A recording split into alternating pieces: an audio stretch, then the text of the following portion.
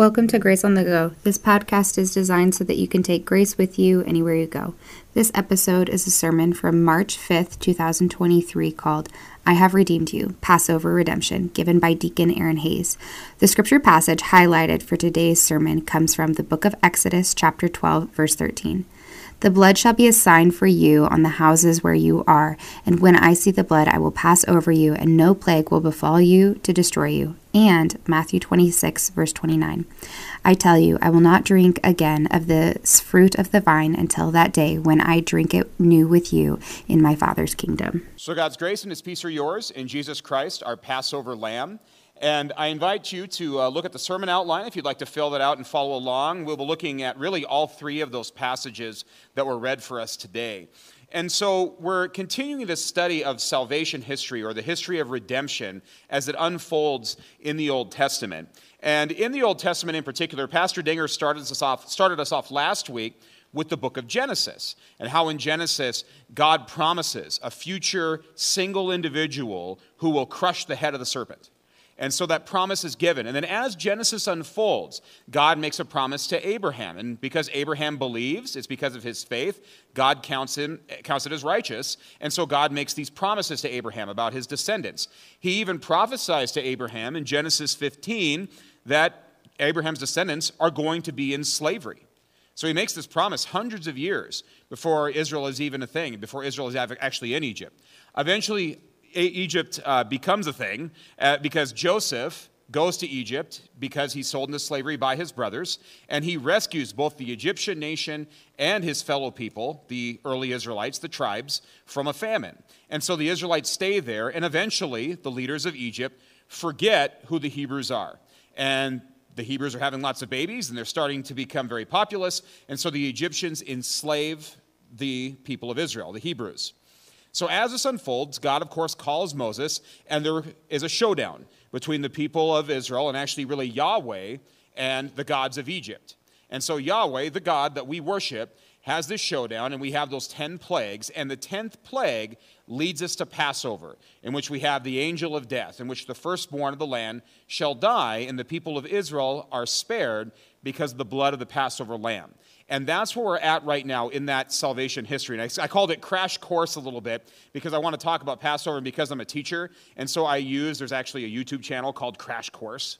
And so especially for classes like economics or government, when they're tired of they're tired of me talking is what it really is. And so I put this on for 10 minutes or 15 minutes as they're doing their work to kind of reinforce what I'm saying as they're doing their homework. So for your Passover Crash Course, I want to emphasize how important this really was for the ancient Jews. So the first thing, and you see this from the text itself, right in the first verses that we read today, that this was the beginning of their calendar. So the ancient Jews followed a lunar calendar, and their lunar calendar started with Passover.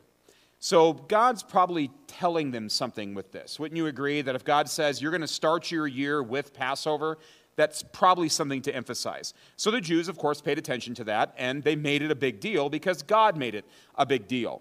But there's more to it than that. The ancient Jews were so convinced that Passover was the central event in their salvation history, the seminal event that made them who they were because God delivered them from slavery, that they started looking back at all the salvation events in the Old Testament and believed that they occurred on the same time as Passover. So in other words, if you went into the calendar and said, all right, here's Passover, it's in March, well, that must have meant that these events also happened in March. For example, they believed that the walls of Jericho fell down at Passover. They believe that Daniel interpreted the writing of the wall, Mene, Tekel, Upharsin. I only remember that because it was in a cartoon when I was little. Okay, when that happened, it was Passover because not Nebuchadnezzar, but his grandson Belshazzar is using the goblets from the temple. Think about how significant that would be if that's Passover. So they believe that. They also believe that when Abraham received the visitors, and Abraham negotiates for the people of Sodom and Gomorrah, that occurred also on the Passover. And so all of those events connected to that one seminal event. So they thought God, because God is in control, and it would be like God to do something like that.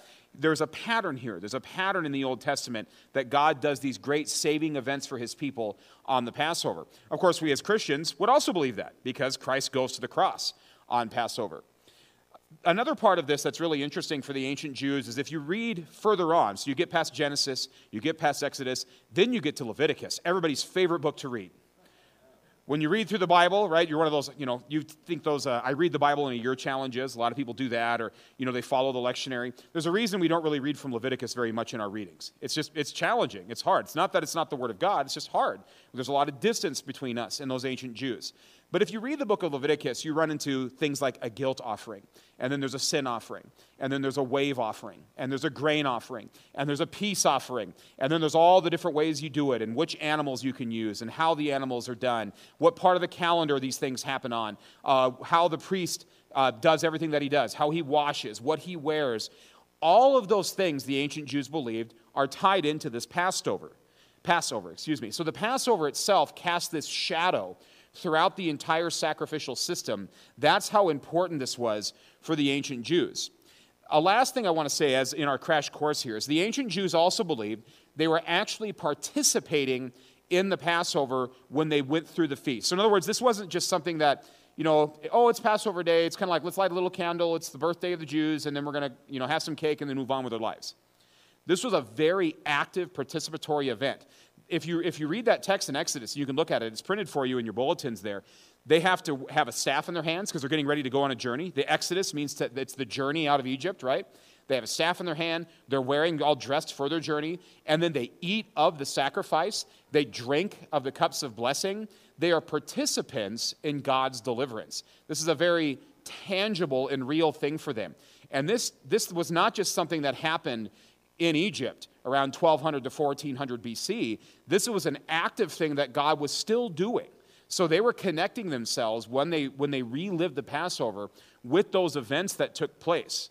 And so in the future, any other future Passovers that they would celebrate, were connecting them to those Passover feasts. And that's important for us because when Christ encourages us and institutes his supper of Holy Communion, he actually is telling us to participate with him. Right? Take and drink, all of you. This is the new covenant of my blood. He says we are participants. The Apostle Paul will even say that. Is not the bread we break a participation in the body of Christ? Is not the cup that we bless a participation in the blood of Christ? And so this is a very active thing. And so it connects to our doctrine of Holy Communion. And so this gets me to our first point here, and that this Passover for us is a Passover of forgiveness. Now, before I became a Lutheran, and Pastor Dinger and I can tell you the story a little bit because it's kind of entertaining because I was me when I was becoming a Lutheran, but I was sending theological treatises to pastors, as emails, and they were responding back, and I have it somewhere. It's the weirdest, inquiry that he ever got was this. He still got it. There you go. And so before I was a Lutheran, I was raised in a church. It was an evangelical church where we didn't emphasize the doctrine of Holy Communion. Now, we elevated Scripture, and we certainly believe that the Bible was the very Word of God. And so my dad did right by me in that sense. And I'm thankful for him for elevating the Word of God and respecting it and reverencing it and memorizing it. It was treasured in our household, and I will always be appreciative of that. However, that being said, Holy Communion was something we did maybe once a month, sometimes once a quarter. It was a big deal, but it was a big deal because it was something that we did to remember Jesus. So rather than something Jesus doing for me, it was Jesus, he died on the cross 2,000 years ago. He instituted this Passover meal. He said, do this in remembrance of me. So we need to make sure that we're very serious. We need to make sure that we're in the right frame of mind. We need to remember our sins. So we took it seriously, but it was more about our performance in the sense that we had to kind of just realize what Jesus did for us, and then we could take communion. And again, it was not done very often. And so some of these active participatory nature things that I'm talking to you about was lost.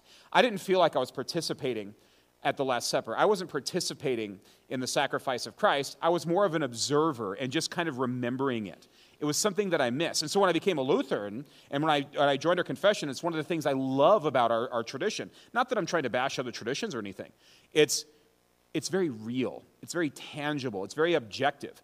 When Pastor Dinger gets in front, and I know he and Pastor Chris will agree with me on this one, when the pastors come up and they pronounce absolution, and they say, in the stead and by the command of my Lord and Savior Jesus Christ, they are acting, literally, we say this in fancy Latin, in persona Christi. They are acting as if Jesus himself were there, and we, in the congregation receiving that absolution, believe that that's coming from Christ himself. He is acting through the pastors. That is very tangible. I never heard that growing up, that I am forgiven. So when I first heard that the first time, I was like, this is awesome.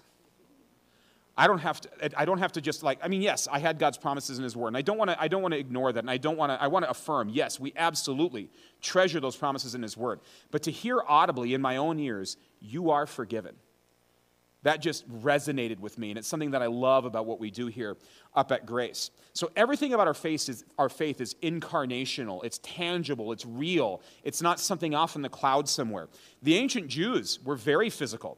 And not to be too gross, imagine being one of the Levites, one of the people attached to the temple or the tabernacle, and having to go through this sacrificial system every day. So imagine the smells, or the sights, and the sounds, and how it would feel. I mean, you are in direct contact with death on a daily basis if you were a priest. You saw the cost of sin. Think about how real that was.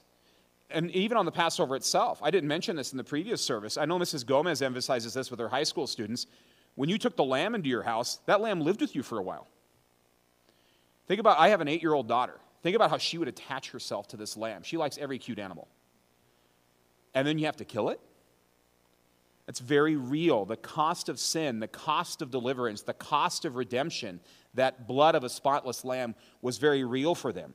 In the same way, Jesus institutes Holy Communion by not having us symbolically eat or drink, but actually participate in his body and blood. That's why we have this passage up there. You can see it on the screen as well. This is my blood of the covenant, poured out for many. For what? For the forgiveness of sins. Not symbolically the forgiveness of sins, but the actual forgiveness of sins. This is why sometimes when I have the honor of leading prayers in our church, you've heard me do this at 11 o'clock a couple of times, when I pray about communion, I often emphasize, Lord, thank you that we have forgiveness in our hands. When we're given the element, we're given the host, we're given the very body of Christ, we actually hold forgiveness. We can know for certain that we are forgiven. We don't have to guess. It's not contingent on my emotions. I don't have to perform some sort of act. I don't have to get in the mood or sing a bunch of songs or have a certain ritual. I know that Christ, because of his promise, is present. I love the children's choir song. It struck me during the children's choir song today. It's the same God. The same God throughout history. His promises are always fulfilled. And so if Christ promises to be there, I know that I can receive his benefits. I get his gifts. I hold forgiveness. I taste forgiveness in my mouth. We don't have to wonder if we are forgiven. We are forgiven because it is Christ for me. It is Christ for you. Christ for all of us. So every time we receive communion, we can say we are forgiven, or as the pastors say here at Grace, we are at peace with God. We can know this for certain. And this is also why we emphasize here at Grace why it's so awesome when we see you. And I love seeing all the faces. I know Pastor Dinger and Pastor Chris feel the same way. And why it's hard for us, or hard for the pastors in particular, because they care for you as your shepherds when you're not around, because you're missing out. It's not because they're going to check your attendance, they're mad at you, or they're going to hound you down or hunt you down. It's because think about what you're receiving when you're active here. To receive that forgiveness, I don't want to miss that. I don't know about you. When I look at my own life, I need more grace. I need more forgiveness. And that's what's so awesome about the sacrament. When we're regularly receiving and we're hearing God's word preached and we're receiving his grace, I need more of that in my life. And when you cut yourself off from that, you're missing out. And that's my encouragement for you. And for those of you who are watching online, we're grateful for you online. I'm not bashing people who are watching online or anything like that.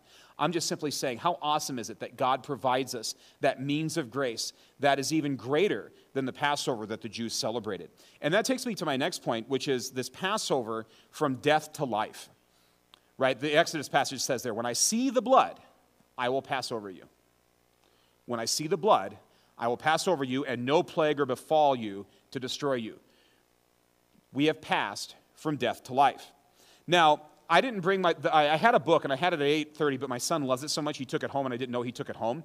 And then my wife packed it away because she's such a good wife, and she packs all the kids' stuff up when they went home after the 8:30 service. So I don't have it in front of you, but I'll just reference it. So for those of you who know what this is, my kids love, especially my 4-year-old and my now just 7-year-old, love the Little Critter books. Do you know the Little Critter? How we say that one wrong? Little Critter books.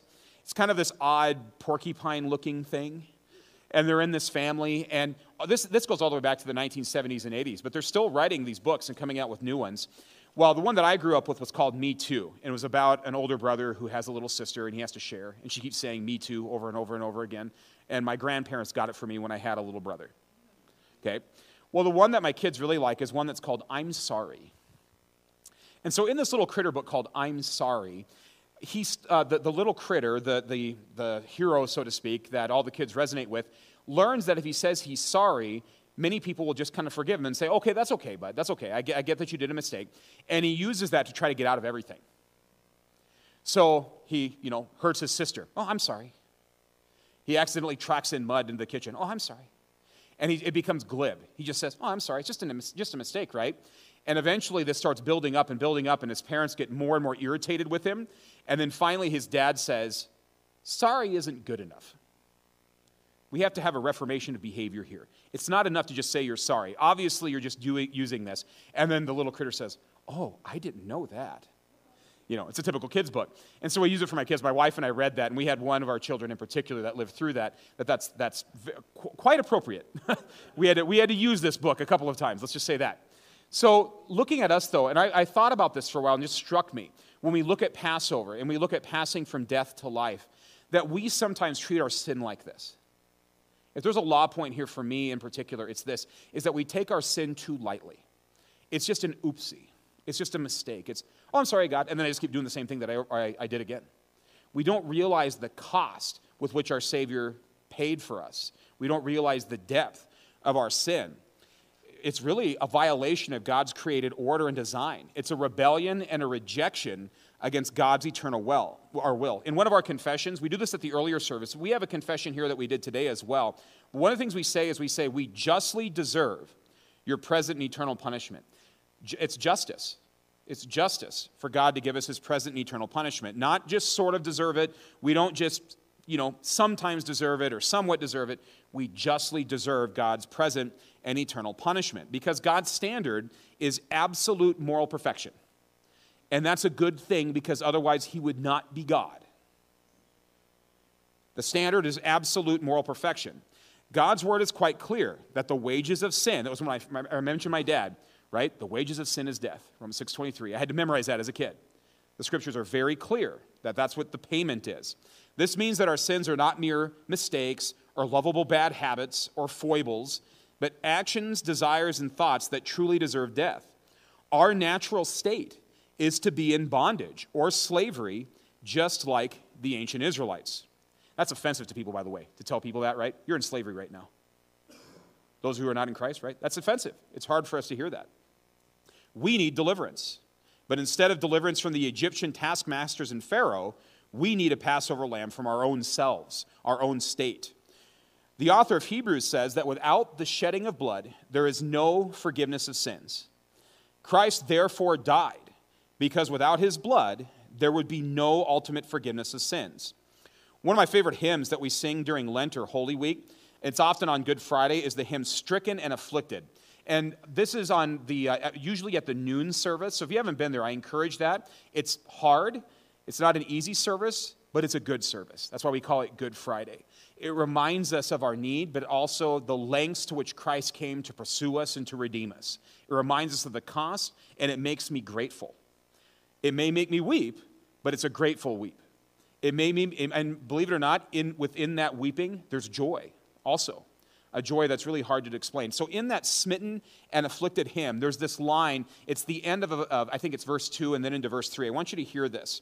It says, the deepest stroke that pierced him was the stroke that justice gave. And then it goes on, you who think of sin but lightly, nor suppose the evil great, here may view its nature rightly, here its guilt may estimate. Mark the sacrifice appointed. So it's talking about observing Christ on the cross. That's me that puts him there. There was a similar sentiment in the song that we sang to there, right? How deep the Father's love for us. Just what we sang today. It's my voice that's mocking him. It's my sins that are holding him there. That is the cost. It's not just an oopsie where like little critter we're saying, I'm sorry. It has a cost. You are deeply bought, and our Christ would stop at nothing but to go to the cross on your behalf. It's an awesome thing, and I hope that we, and this is me included, never lose sight of that cost, but also because of the gratefulness that it leads us to. It's an amazing God. There's another hymn that we often sing sometimes, amazing love, how can it be that you, my God, would die for me, that thou, my God, would die for me. There's no other way to put that as we look at this. And so this leads us to the next one, though, and this is where the good news is that God, in our baptisms, clothes us with Christ. And so the doorposts and lintels, that's kind of interesting. If you don't know what that means, a doorpost and lintel design is the most basic door. You have a lintel and then 2 doorposts, right? And so when they put the blood of the lamb over the doorposts and the lintels, you'll hear some pastors even say this, it's possible they were even making the sign of the cross without even knowing it, over the doorposts and the lintels, because they were doing this motion, right, on that post. It's possible they were even doing that even back then as a prophecy of sorts, or at least a foreshadowing of the sacrifice of Christ. But we are clothed with Christ. The doorposts and lintels of our lives are covered in the blood of the Lamb. God continues to deliver and redeem us daily through His Word, through Holy Communion, in our baptisms, when we eat of the Passover sacrifice for the forgiveness of sins and for life and for salvation. And so it's important to remember that God Himself does that work. It's not the pastors that are doing it. It's not me that's doing it. It's not Grace Lutheran Church that's doing it.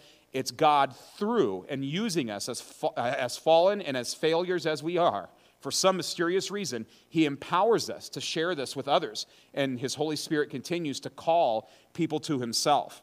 Which brings us to that final point that I have for you, which is a Passover for the future. And there is good news here. What Jesus says here in Matthew 26 is that I tell you, I will not drink again of this fruit of the vine until the day when I drink it new with you in my Father's kingdom. And it strikes me here, too, to talk about faith, what we have faith in. So our culture, when we use the word faith, often has bad views of what faith is. They mistake what it means. They think it's just kind of like Santa Claus. Well, if I believe Santa Claus is real, then he's real. It's like the movie Elf. There's not enough Christmas spirit. And if we just have enough Christmas spirit, then Santa Claus will exist and he'll deliver toys or something like that. That is not the biblical definition of faith. A better word for faith than what many people think it is the word trust. And that trust is created in us by the Holy Spirit. Trust. And it allows us to have trust not only in God, but also loyalty and fealty to what God has done for us on His behalf. This is not the same as Mark Twain. Mark Twain once said that faith is believing what you know ain't so.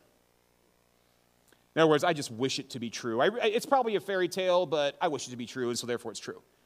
Obviously, he's making fun of Christians with that, and other people of faith, but that's not what faith is. Soren Kierkegaard, the great philosopher from the 19th century, he was an existentialist, which is a fancy way of saying that he's angsty. Okay? I'm sort of making fun of existentialists, sorry. But he's angsty. And so he says, you're going to get to a point where nothing makes sense, so you just make a leap in the dark, and that's faith. That's not the case also. It's not just a leap in the dark. It's not something that you do. It's something that has already been done for you on your behalf. Of course, I'm simplifying a little bit with Kierkegaard, but it serves us well. That faith is given to us as a gift. Another thing that people do with faith that's wrong on this too is they think that faith is somehow kind of a magic trick, that it'll make you rich and prosperous, that if I just believe strong enough, I'll be a billionaire. If I just think billionaire thoughts, God's just going to give me billionaire money. That's a lie that the culture will tell you. You'll find people that actually say stuff like this. Or if I believe it strong enough, God's going to give me a really nice thick head of hair. Or a healthy life, or be disease-free. Pastor Danger hasn't been believing long enough, apparently. Sorry. My wife put me up to that. I'm sorry. You can blame her. It just struck her at the last service. But he's not believing hard enough, that sort of thing. But that's wrong, too. That's not what faith is either. Again, faith is what clings and grasps the promises of God. And so why do I bring this up? Because God has given this as faith. This trust in His promises goes all the way back to the garden. That's why that children's choir message was so great. You can see that salvation message proceed throughout all of history. We are not only saved from something in the Passover, we are saved to something. After Passover, God takes Israel on a journey of 40 years of wandering in the wilderness before they reach the land that God had promised. In the same way, we have not yet reached the promised land. We know both by observation, our experiences, and of course God's holy word, that everything we experience now is not it. There's something in us that knows something's wrong with the world. We know we're destined for something greater. In our gospel reading, Christ points us to the wedding feast of the Lamb in the life of the world to come, that great banquet of which our Holy Communion meal is only a foretaste. Just a foretaste. I saw the Krauses were here. Mrs. Krause likes to sometimes start her prayers with, Lord, thank you for this day in eternal life. Eternal life has started, but it's also a not yet. There's something that's not quite here yet. C.S. Lewis, in particular, is very helpful here. If you read Mere Christianity, or if you read The Great Divorce, or The Problem of Pain, he often ruminates and thinks about that life of the world to come. What will it be like to be in heaven? How is it to think heavenly thoughts instead of getting distracted by all the stuff around us? In Mere Christianity, he says this. He says, if I find in myself a desire which no experience in this world can satisfy, the most probable explanation is that I was made for another world. I think that's fair. We're all searching for that transcendent sense of meaning. We're realizing that things aren't quite there. We see things like war in Ukraine. We see pandemics. We see hunger even here. We see corruption. We see broken relationships. We observe the world and we realize this is not it. We know that we have been destined for another world, a world with no crying, no pain, no suffering, no decay, and no death. We instead are united to our Passover lamb, eternally enjoying God forever. God will always keep his promises. The same God, right? And he cannot deny himself, which means that those of us who are in Christ have a certain hope. We are firmly in his grip, his precious and redeemed people. So to God alone the glory. Amen. If you have any questions or comments, email them to podcast@gracepocatello.org. And make sure to subscribe to our channel to stay up to date on sermons and classes at Grace Lutheran Church in Pocatello, Idaho. This podcast is designed so that you can take grace with you anywhere you go.